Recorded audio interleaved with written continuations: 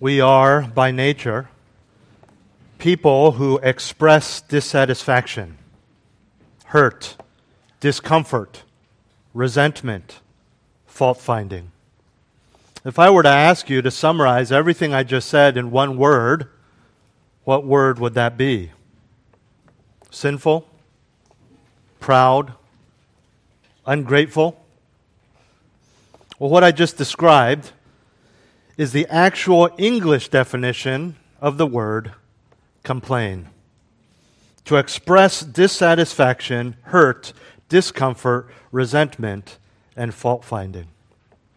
We like to complain. Feels good to complain. We do it so much that often as believers we don't see it for what it is, sin in the eyes of our Maker. But when we do see it as such, we as Christians want to stop.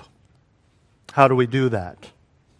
Well, this morning we're going to look at how we can quit complaining, or in other words, quit your whining. Turn with me to James chapter 5, verses 9 through 11. James chapter 5, verses 9 through 11. Again, we are coming to the conclusion of a multi-month study, verse by verse, if not word by word, through the epistle of James. We've come to the last chapter. We're right in the middle. Verses 9 through 11 of James chapter 5 says this: Do not complain, brethren, against one another, so that you yourselves may not be judged. Behold, the judge is standing right at the door. As an example, brethren, of suffering and patience, take the prophets who spoke in the name of the Lord. We count those blessed who endured. You have heard of the endurance of Job, and have seen the outcome of the Lord's dealings, that the Lord is full of compassion and is merciful. This morning I want to give you 4 compelling reasons to quit complaining. 4 compelling reasons to quit complaining, to quit your whining. The first compelling reason for believers to quit complaining is the mandate. The mandate. As with so many things, the most compelling reason is simply because God said so. In the beginning of verse 9, he commands us, do not complain, brethren, against one another. Complaining is so commonplace these days that if I were to give most people examples of complaining that I just hear on the street every day, they'd probably argue, well, that's not really complaining. That is trying to get what they paid for, get what they deserve, just social commentary. As believers, we know the dangers of complaining in light of our trust in God and subsequent goal of being content in all situations. How much more then, as James tells us not to, is it harmful to complain not just about things in general, but about other people. To complain literally in the Greek means to groan. It's that sigh or groan that we think or sound when facing a difficult situation. The kind of complaining that James warns about here is specifically directed at other Christians. Christians complaining about other Christians. It's not to say that we are allowed to complain in any other situation, but this is the particularly grievous sin that James wants to address. This prohibition fits well with a lot of what we've already seen over the months in James regarding this theme that's woven throughout the letter of sinful speech, the dangers, the warning, the rebuke of sinful speech. You can flip back and look at chapter 1, verse 26, which says, If anyone thinks himself to be religious, and yet does not bridle his tongue, but deceives his own heart, this man's religion is worthless. We also later saw, we won't read it all, the big chunk of chapter 3 regarding the dangers of the tongue, perhaps the most well-known passage of Scripture regarding the tongue. And we saw James chapter 4, verses 11 through 12, which says, Do not speak against one another, brethren. He who speaks against a brother or judges his brother speaks against the law and judges the law. But if you judge the law, you are not a doer of the law, but a judge of it. There is only one lawgiver and judge, the one who is able to save and to destroy. But who are you who judge your neighbor? And now James 5:9, do not complain, brethren, against one another. To be sure, complaining is a form of sinful speech, and with all sinful speech that we have looked at in James and elsewhere, we know that it's not just what comes out of your mouth, it is because what comes out of your mouth is a reflection of your heart. Now the context here, as we have seen already in James chapter 5, is waiting for the second coming of the Lord amidst oppression. And for James's audience, we are talking about extremely dire consequences. Remember that they were being abused by not being paid. Back then, you had to be paid day by day, especially in their profession, or they didn't eat. But for us today, it can be any number of difficulties that we know will be erased when the Lord returns. Anything that we could possibly complain about, including our complaining itself, is sin. And that ceases to be upon the Lord's return. And so, even in our situations, whether it's oppression or discomfort or whatever it is that we want to complain about, we're tempted to complain about, we long for the second coming because that's when it will all end. It will all be dealt with. Now the problem is that when we are in pain, or we face discomfort of any sort, we tend to let it out, and we tend to let it out on other Christians. In some ways this is bizarre, in some ways this is fitting. We want to be a good testimony so we don't complain to our unbelieving coworkers or family. And so we complain to and about other believers. Now we know better than to actively shake our fists at God, and we certainly don't like to blame ourselves. So we lose patience, we get frustrated, and the target is almost always others in the church. And again, there's a number of reasons for this. Perhaps it's because you think they are suffering less, and that bothers you. That bothers you that they are doing better in your eyes than you are. Perhaps it's because you want a solution.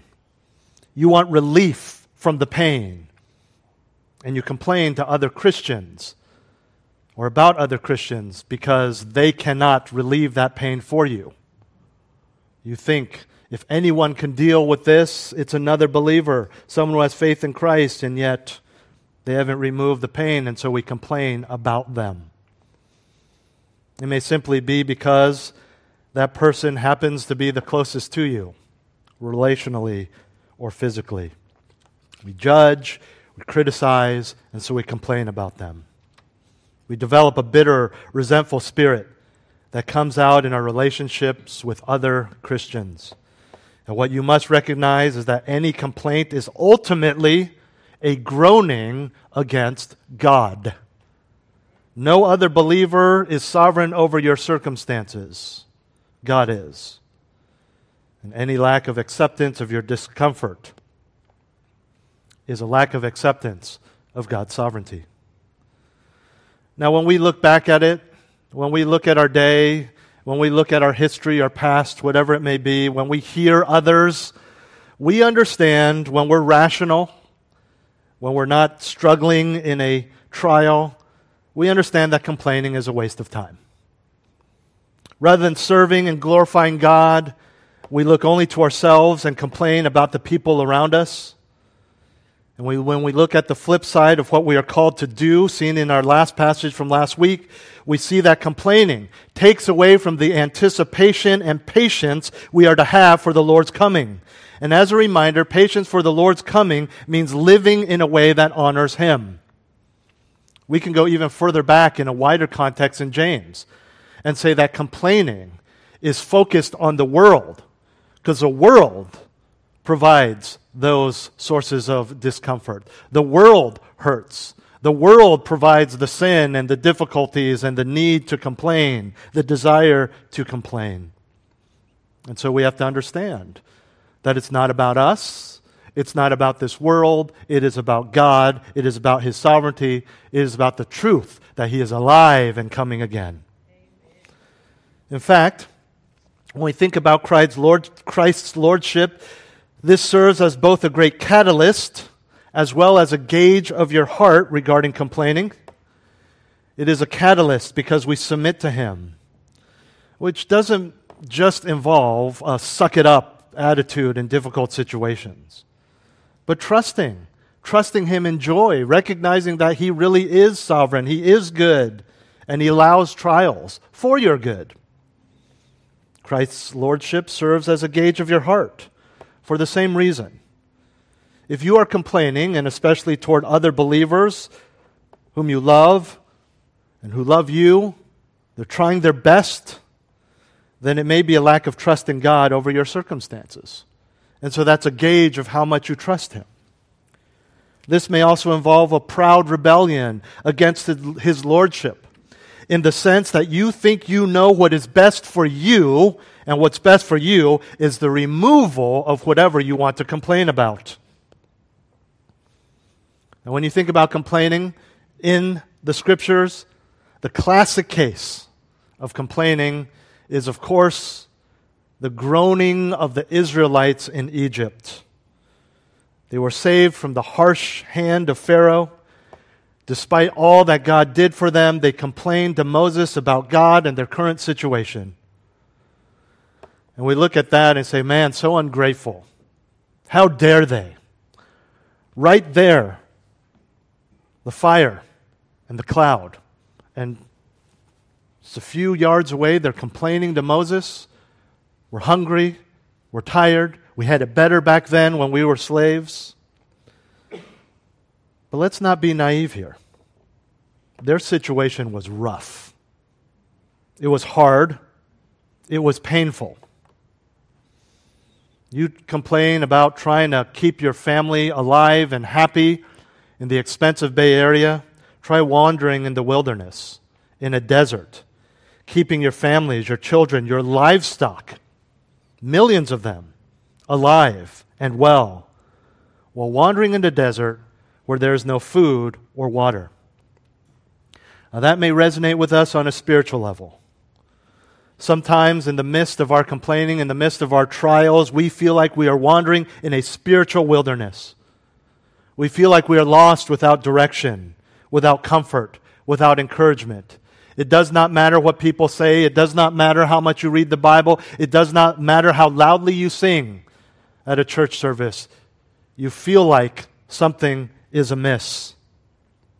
But, like the Israelites, the key is to look back and recognize the salvation you have in God, because that's the foundation of everything. You can't not complain if you're not saved. You can't not complain as a believer if you don't look back at the gospel and recognize who you are and what Christ has done for you to make you who you are. Look back at your salvation. For the Israelites, it was physical salvation. For us, it is spiritual and eternal. That's the mandate. Do not complain. And as wonderful as these motivations are for us, James actually goes on and is more harsh. He lays out a motivation that involves God, but not as comforting sovereign. The motivation he gives us to stop complaining is God as judge. And that's our second compelling reason to quit complaining, the motivation. The motivation. Quit complaining, brethren, against one another. End of verse 9. So that you yourselves may not be judged. Behold, the judge is standing right at the door. The New Testament actually gives us many reasons not to complain. But here, the reason given is so that we will not be judged. Not judged by another believer because we're complaining, but because God Himself is the judge. The only judge that matters, the one true judge, God Himself. When we talk about God as the judge, it is in reference to dealing righteously with sin. That's what He judges. That's what we mean when we say God is judge. Right? We look at the world, we look at ourselves, we look at sin, and you think, oh man, God is judge. This guy better change. The world better change. We're talking about Him being the judge in relationship to guilt, objective guilt, disobedience, sin. And He, as the judge, is a righteous and good judge, a fair judge It is in his nature. It is in his character. He cannot be a corrupt judge. It's just not possible for him. And so he will deal righteously with sin. And what we have to understand is that James is here saying, in light of that righteous judgment, complaining is sin. Sin is an infraction of God's law which produces guilt before him, the judge. And God deals severely with that guilt. And so it must be avoided. And if ongoing, it must be repented of. Back in 5:9, we saw that the coming of the Lord is near, or back in the previous passage rather. James now says the same thing, but with different words. The judge is standing right at the door. And the motivation we're given to cease our complaining is not only because his arrival should produce patience, as we saw last week, but also because we realize that at that time we will be judged. In other words, James uses the second coming of Jesus Christ as both a comfort in suffering, as we saw last week, as well as a warning about how we suffer. In other words, we're going to suffer. It's a fact. He allows suffering. But how are we going to suffer? And we have seen before that this is not a judgment in which the verdict of guilty will result in eternal damnation for the believer. A guilty verdict means loss of reward as through fire, as we saw in 1 Corinthians 3. The wood, hay, and straw that will be burnt up at the Bema seat that Paul teaches about in that chapter. Again, 1 Corinthians chapter 3. And there is indication that though we will pass through that with most likely less reward than we anticipated, we will enter eternal glory with joy, sinless, glorified, full worship. But that Bema seat's going to be painful. And to say that Jesus is standing right at the door is to say that he is ready to enter for the sake of judgment. It is imminent. He is ready and waiting. The picture is simple. You don't show up to someone's house and walk up to the door unless you are ready to enter. Standing on the porch means you got out of your car, which you could have waited for or waited in if you weren't ready to go to the party or whatever it is, and you are standing there, and you will enter as soon as you are allowed. There's no physical door that Jesus is standing at. James uses this illustration to remind believers that Jesus can come at any moment, and specifically so that we will stop sinning against others and God by complaining against other Christians. You can stand at that door as long as you want because you're ready to enter. But you can't enter until the master of the house lets you in. And so Jesus Christ is ready to enter, but not until the perfect plan and will of God the Father. If anything, this should show us how serious God takes complaining. James mentions God as judge specifically in this context. Complaining is not just words. It's not just a harmless act. Complaining is sin that will be judged. It is sin because it rejects the sovereignty of God. It is sin because it questions the goodness of God. It is sin because it is a form of slander against others. It is sin because it puts yourself in the place of the judge, in that you are making a judgment on someone else's activity or inactivity. Now, it may be easy to say, well, the sinful complaining, the complaining that God is going to judge are the petty complaints, because we can handle those. Those are insignificant. Complaining about minor inconveniences as opposed to justifiable complaining, at least in our minds, when emotional and physical damage and pain is concerned. We try to say or convince ourselves, well, that's justified because it's really hard. I was really offended. He must be talking about the silly complaints that we could easily not do. But that couldn't be further from the truth. Remember the context. These are people who are being cheated out of their earned pay in a time and profession where not getting paid today means not eating tomorrow, and he says, you are not to complain. Don't complain about the other day laborer who did get his pay. Don't complain about the Christian landowner who is starving you to pad his own bank account. God will judge that kind of complaint.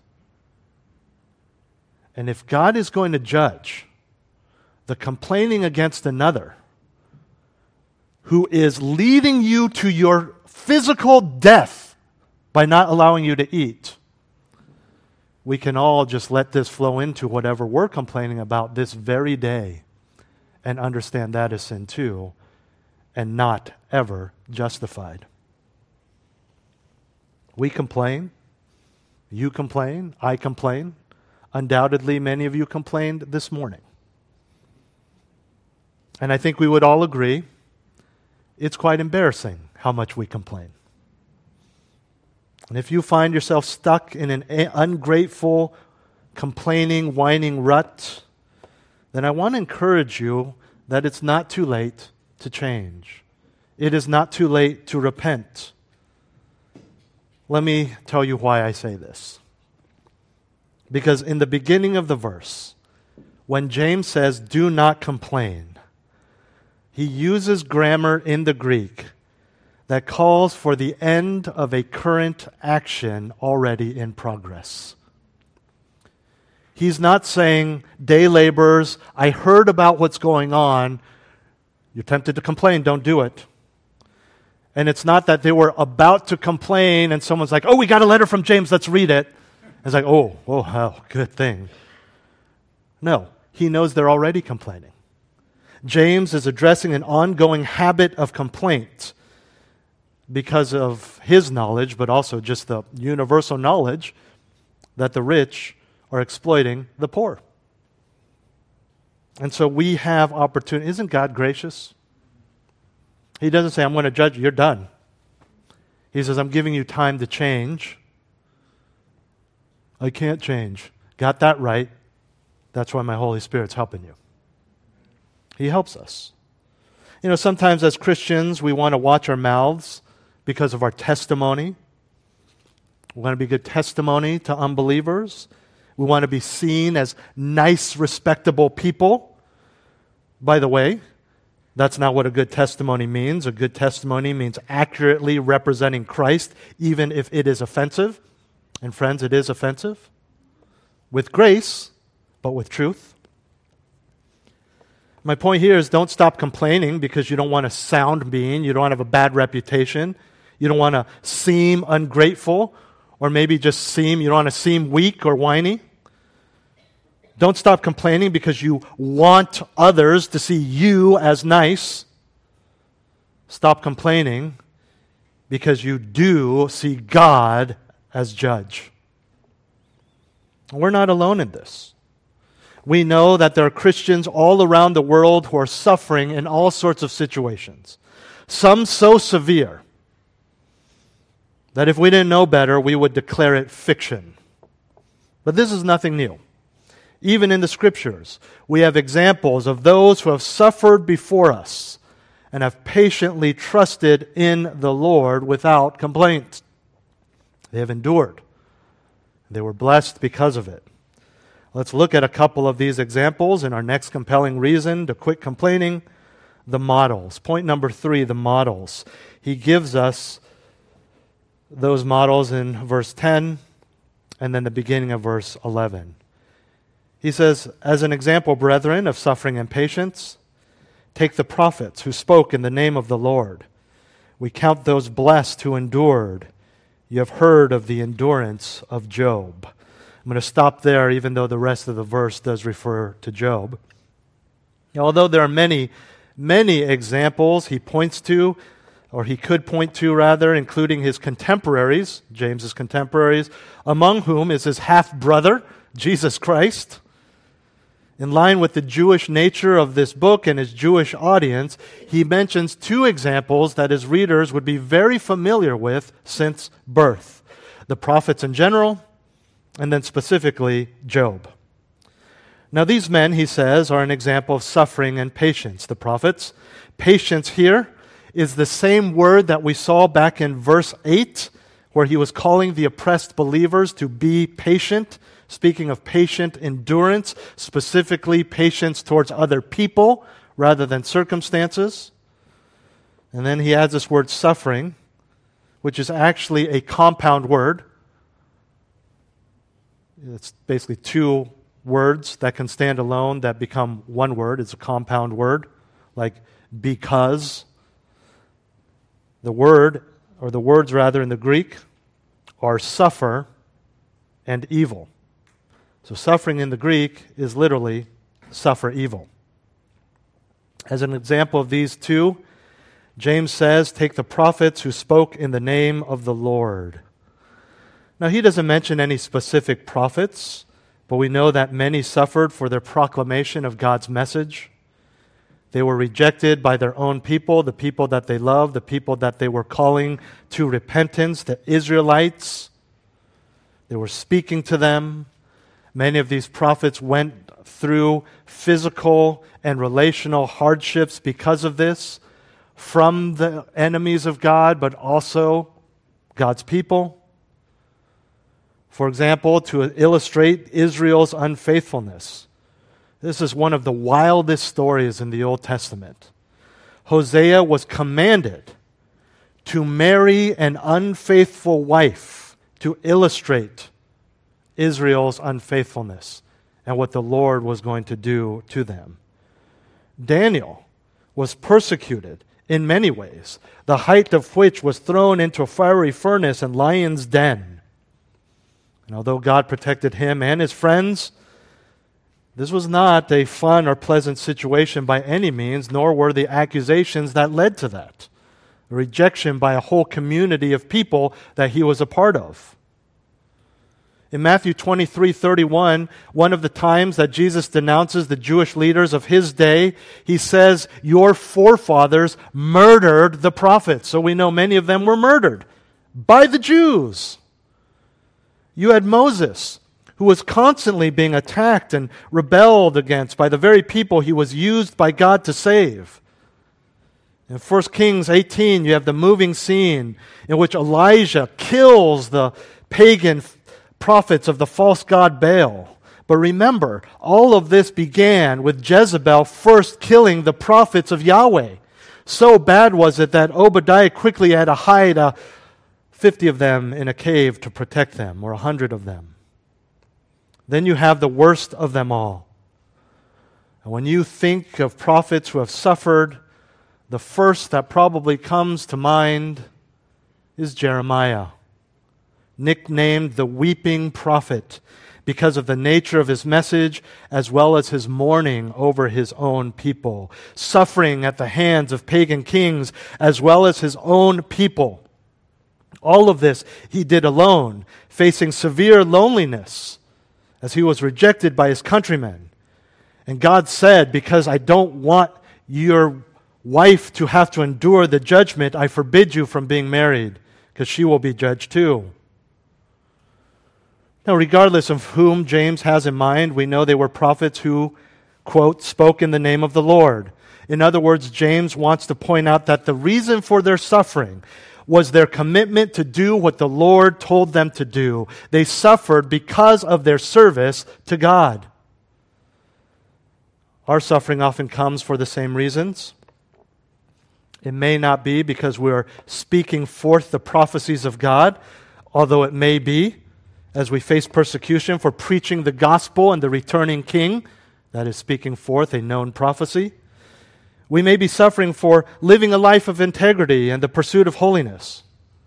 Perhaps, like the prophets at the hands of their own people, we are persecuted in some way because other believers do not like our godliness. They do not like our biblical counsel.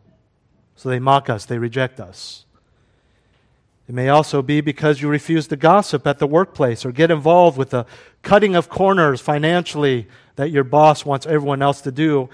And everyone is bothered that you don't do it because they get to clock out earlier if you do that, but you won't do it because you work for the Lord, not them. And so there's persecution, there's difficulty. Whatever it is, we must endure and not complain. When James says that these men serve as examples to us, this is more than just a form of encouragement. He is setting them up as a pattern for us to follow, an illustration of how we are to respond to difficulty. Because that's what that word means. A model, a pattern, an example to follow. But what exactly are they an example of? What is the pattern we are to follow? Well, patience, endurance. Again, look at the beginning of verse 11. We count those blessed who endured. So what's important is not a list of the particular prophets or their specific stories. Remember, I gave you a list. James did not. His concern is the endurance, the strength in the Lord that we are to have. The prophets of the Lord in the Old Testament were some of the greatest men who have ever lived. I mean, talk about biblical masculinity. Yet they were not exempt from God sovereignly putting abuse and suffering in their lives. They represent the way in which we are to deal with abuse and suffering. Patient endurance that involves all that we have seen this morning and over the past couple of weeks in James 5. Patient endurance that lives Christ-likeness because he is coming soon. Patient endurance that does not exact revenge or get angry. Patient endurance that does not complain against others, especially other Christians. And when we faithfully do this, like the prophets, we are blessed. Literally happy. This harkens us back to James 1:12. Blessed is a man who perseveres under trial, for once he has been approved, he will receive the crown of life which the Lord has promised to those who love him. And we know to persevere under trial doesn't just mean grin and bear it until it's over. It means to persevere in a godly way. And here we know that also means not complaining. Speaking of some of the greatest men who ever lived, James goes on to mention Job. We are familiar with Job, considered by many to be the epitome of patience and endurance. I'd like you to join me in Job chapter 1.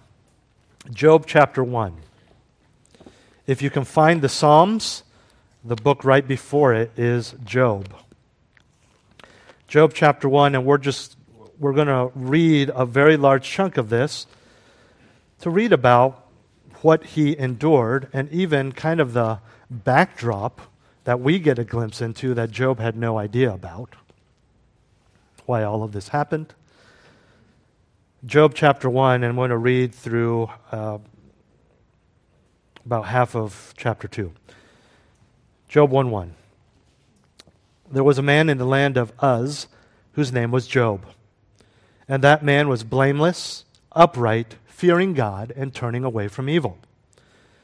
7 sons and 3 daughters were born to him. His possessions also were 7,000 sheep, 3,000 camels, 5,000 yoke of oxen, 500 female donkeys, and very many servants. And that man was the greatest of all the men of the East. He was rich and powerful, in other words. These numbers were not normal back then.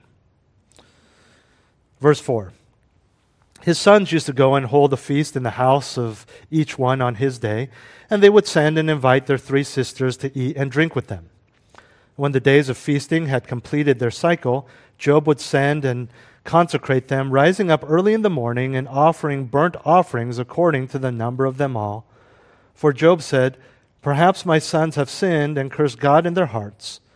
So this is his godliness. This is his care. Speaking of Father's Day, right? He's offering these sacrifices on behalf of his children in case a sacrifice needed to be paid for their sins. And thus Job did continually. Verse 6. Now there was a day when the sons of God came to present themselves before the Lord, and Satan also came among them. The Lord said to Satan, "From where do you come?" Then Satan answered the Lord and said, "From roaming about on the earth and walking around on it." Now, verse 8 clears up something that a lot of people have confusion about who have read this story. It was not Satan who brought up Job. Look at verse 8. The Lord said to Satan, "Have you considered my servant Job? For there is no one like him on the earth, a blameless and upright man, fearing God and turning away from evil." Then Satan answered the Lord, and you can imagine the scoffing. Does Job fear God for nothing? Satan has seen how wealthy Job is, how God has allowed him to prosper. So he says, really? You think he fears you for no reason? Look what you've done for him. Verse 10, have you not made a hedge about him and his house and all that he has on every side? You have blessed the work of his hands, and his possessions have increased in the land. But put forth your hand now and touch all that he has. He will surely curse you to your face. Then the Lord said to Satan, behold, all that he has is in your power. Only do not put forth your hand on him. So his actual person, his body. So Satan departed from the presence of the Lord. Now on the day when his sons and his daughters were eating and drinking wine in their oldest brother's house, a messenger came to Job and said, the oxen were plowing and the donkeys feeding beside them, and the Sabaeans attacked and took them. They also slew the servants with the edge of the sword, and I alone have escaped to tell you. Servants and livestock gone. Verse 16. While he was still speaking, another also came and said, the fire of God fell from heaven and burned up the sheep and the servants and consumed them, and I alone have escaped to tell you. While he was still speaking, another also came and said, the Chaldeans formed 3 bands and made a raid on the camels and took them and slew the servants with the edge of the sword, and I alone have escaped to tell you. While he was still speaking, another also came and said, could you think about this? Okay? On the second knock, the second piece of news, then you're like, not another knock. Okay? This can't be. Because this isn't just one group of people. Different people were coming and doing different things at different areas of his land and his livestock. Okay? Verse 18, while he was still speaking, another also came and said, and this is the worst of all, your sons and your daughters were eating and drinking wine in their oldest brother's house. And behold, a great wind came from across the wilderness and struck the 4 corners of the house, and it fell on the young people, and they died. And I alone have escaped to tell you. Then Job arose and tore his robe and shaved his head. That was a traditional act of mourning. And he fell to the ground and worshipped. Verse 21. He said, naked I came from my mother's womb, and naked I shall return there. The Lord gave, and the Lord has taken away. Blessed be the name of the Lord. I think I could stop there and we'd all be convicted for the rest of our lives. How he responded. Verse 22. Through all this, Job did not sin, nor did he blame God. Chapter 2. Again, there was a day when the sons of God came to present themselves before the Lord, and Satan also came among them to present himself before the Lord. The Lord said to Satan, where have you come from? Then Satan answered the Lord and said, from roaming about on the earth and walking around on it. The Lord said to Satan, have you considered my servant Job? For there is no one like him on the earth, a blameless and upright man, fearing God and turning away from evil. And he still holds fast his integrity, although you incited me against him to ruin him without cause. Satan answered the Lord and said, skin for skin. Yes, all that a man has he will give for his life. However, put forth your hand now and touch his bone and his flesh. He will curse you to your face. So the Lord said to Satan, behold, he is in your power. Only spare his life. Then Satan went out from the presence of the Lord and smote Job with sore boils from the sole of his foot to the crown of his head. And he took a potsherd to scrape himself while he was sitting among the ashes. You ever had a boil?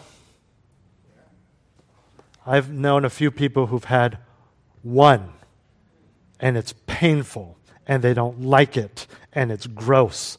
And here we are told that Job was covered with boils so much that the pus was drying and itchy, and so he took a piece of brick and was scraping the nastiness off of his body.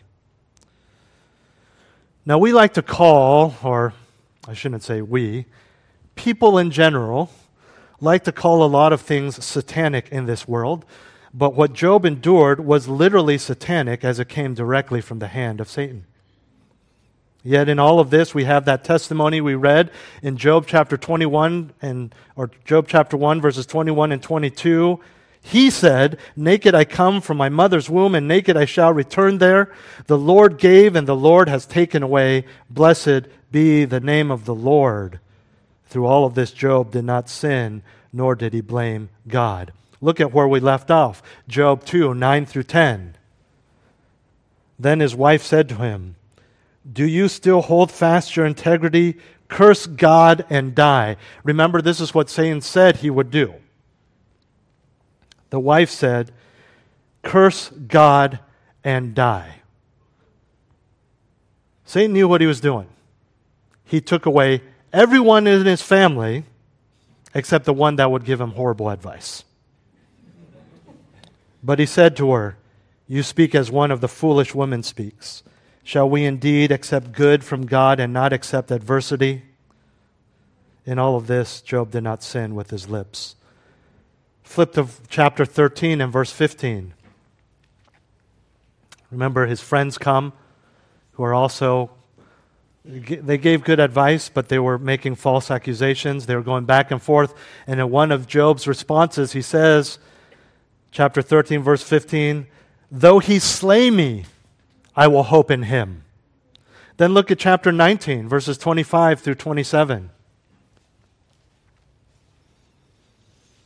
He says, "As for me, I know that my Redeemer lives, and at the last he will take his stand on the earth.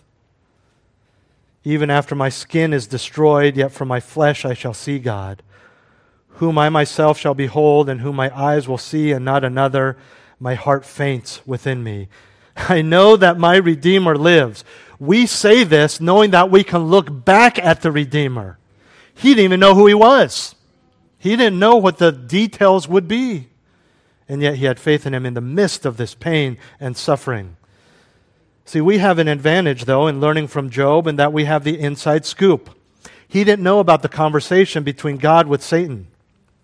We do. And in that, we understand that God allowed Job to be tested. We know that Satan cannot do anything without God's permission.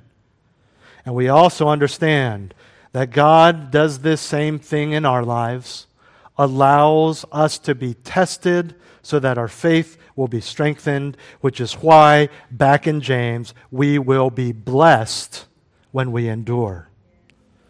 We are strengthened and proven to be worthy. And Job's example shows us that we too can endure whatever comes our way.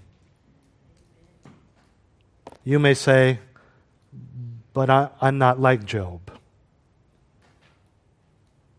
Absolutely you are not, because you will never have it as bad as he did. And yet Job endured. I have made mention now of the various advantages of trials. There is a source for this. And we see this in our final compelling reason to quit complaining. We've seen the mandate, the motivation, the models, and now the mainstay, which means a support, a chief support of someone or something. Look at the end of verse 11. "And have seen the outcome of the Lord's dealings," this is his dealings with Job, "that the Lord is full of compassion and is merciful." In the story of Job, by the way, keep your finger in Job if you're still there. In the story of Job, we see two outcomes in his life. First was the spiritual outcome. Job came to a place of even greater devotion and worship, if you can believe that's even possible, as he recognized God's faithfulness. Look at the end of Job, chapter 42, verses 5 and 6. He says, "I have heard of you by the hearing of the ear, but now my eye sees you." Now I get it. I think it's safe to say that he got it before, based on God himself saying there's no one as righteous as him. But now he said, because of the trial, now I get it. Therefore I retract and I repent in dust and ashes. By the way, you want a comforting, not an excuse, please, not an excuse, but a comforting Example, Job is actually known for his complaining. And we read about it throughout the book of Job. But we know he did not sin against the Lord in that he didn't reject God's sovereignty, he didn't curse God, he didn't do any of those things. He was in pain, and yet God saw him through it. And this is what he's talking about when he says, I retract, I repent in dust and ashes. I'm not going to complain again. I get it. I see you now. I know who you are. Sorry for the possible allusions to Moana, if you've seen that. Second, there is a physical outcome.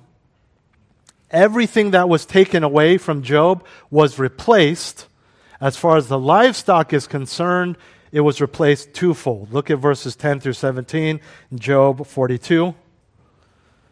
The Lord restored the fortunes of Job when he prayed for his friends, and the Lord increased all that Job had twofold. Then all his brothers and all his sisters and all who had known him before came to him, and they ate bread with him in his house. And they consoled him and comforted him for all the adversities that the Lord had brought on him. And each one gave him one piece of money and each a ring of gold. The Lord blessed the latter days of Job more than his beginning. He had 14,000 sheep and 6,000 camels and 1,000 yoke of oxen and 1,000 female donkeys. Those numbers are exactly double what we read in chapter 1. Verse 13, he had 7 sons and 3 daughters, again the same. By the way, this is not some miraculous that they came alive again. Resurrection. He remarried and then he had children again, and the livestock he started from scratch, but the Lord provided and blessed. He named the first Jemima and the second Keziah and the third Karen Hapuk. In all the land no women were found so fair as Job's daughters, and their father gave them inheritance among their brothers. After this, Job lived he didn't remarry, his wife never died. Verse 16, after this, Job lived 140 years and saw his sons and his grandsons 4 generations.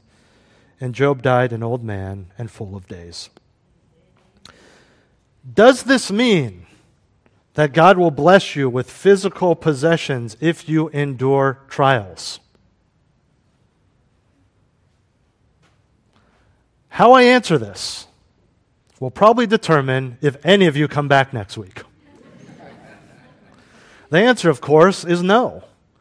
This is a description of Job's situation, not a promise of replication in our lives. However, we do know from New Testament teaching that proper endurance from trials does result in something far more valuable, which it did in Job's life, it has in all of your lives, and that is spiritual growth, a closer life to God. However, we do know that as we grow spiritually, as we see through these trials, it is when we respond rightly, it is in that patience and endurance that we grow and see the Lord's hand. If we go through trials just sinning and complaining and cursing people and cursing God, you're not going to go through that, a more mature person. It is that common phrase. It comes from a story of a pastor seeing someone from their church who he had heard was going through severe trials. Some of you have used this phrase, but you may not know where it came from. It said, I'm going to pray for you. I'm going to pray for the end of this. All the typical things we pray for when someone's going through difficulty. And she said, pray that I don't waste this trial. Friends, how many trials have we wasted? Because we have just tried to find the light at the end of the tunnel. We've tried to look to man and man's wisdom to a solution rather than accepting God's sovereignty and excelling in endurance. Here's the ultimate point of James mentioning the outcome in Job's story. The end of verse 11, the Lord is full of compassion and is merciful. That's the point. If he's going to replenish your funds or whatever it is that you may have lost in that trial, it's not a promise, but he does so because he is full of compassion and merciful. And if you endure that trial and you are on earth, physically in your health and in terms of material possessions, worse off than you were before, it is because He is full of compassion and mercy. Do not look at verse 11 and think that God is promising the same outcome in your life that He gave to Job. But do look at verse 11 and remember and trust the compassion and mercy of God. This is the support. This is the foundation. This is the mainstay. Not what happened to Job in the end, but why it happened to Job. And it is because of God's compassion and mercy. In other words, the Christian who endures suffering with holiness and obedience can expect ultimate good. Not good in society's eyes, maybe not even good in your eyes, not good in your accountant's eyes, not good in your doctor's eyes, but good according to God. And that's the only good that is truly good. It may not even be the end of the trial or the suffering, because we know many trials end in death. In fact, it's safe to say that 95% of us will die in the midst of a trial because of illness. But we know that even death, for the believer, shows His compassion and mercy because it means glory. And just like with everything else in the Christian life, our hope is based not on what God has done for others, not even on what God has done for us, but on His character. Everything in the Christian life, everything in regards to our hope and what we do is based on the character of God. 4 compelling reasons to quit complaining: the mandate, the motivation, the models, and the mainstay. I know I'm a bit over, but I want to just close with this silly little illustration to maybe lodge all of this into your minds. A pastor was once invited to the home of an old farmer that was part of his church. He came over for breakfast. The farmer was decked out in his bib overalls, and he asked the pastor, "Would you please say grace for our meal?" Or rather, the pastor asked the farmer, "Would you please say grace for the meal?" And so everyone bowed their heads, and the farmer began with family and other guests and the pastor sitting at the table. The farmer began, "Lord, I hate buttermilk." The pastor opened one eye to glance around, look at the farmer, thinking, where is this guy going with this? But the farmer loudly continued and proclaimed, "Lord, I hate lard." Now the pastor was getting a little concerned. Without missing a beat, the farmer continued, "And Lord, you know how much I do not care for raw flour." The pastor once again opened his eye to glance around to see if maybe other people were feeling uncomfortable as he was. Then the farmer added, "But Lord, when you mix them all together and bake them, I do love warm, fresh biscuits. So Lord, when things come up that we don't like, when life gets hard, when we don't understand what you're saying to us, help us to just relax and wait until you are done mixing. It will probably be even better than biscuits." Amen. Let's pray. Heavenly Father, we are complainers because we are proud and ungrateful. But Lord, we are so thankful that we are, by your grace, the aid of your Spirit, more grateful than we could ever be on our own in our own flesh.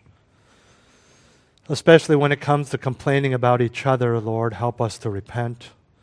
Help us to trust in you. Help us to endure patiently.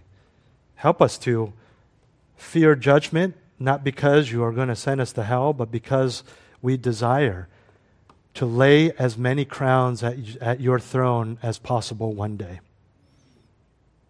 Help us not to judge or be bitter or gossip. Help us to look to your word, not just swallow our pride, but to repent of it, to help us see what you are doing in our lives for your glory.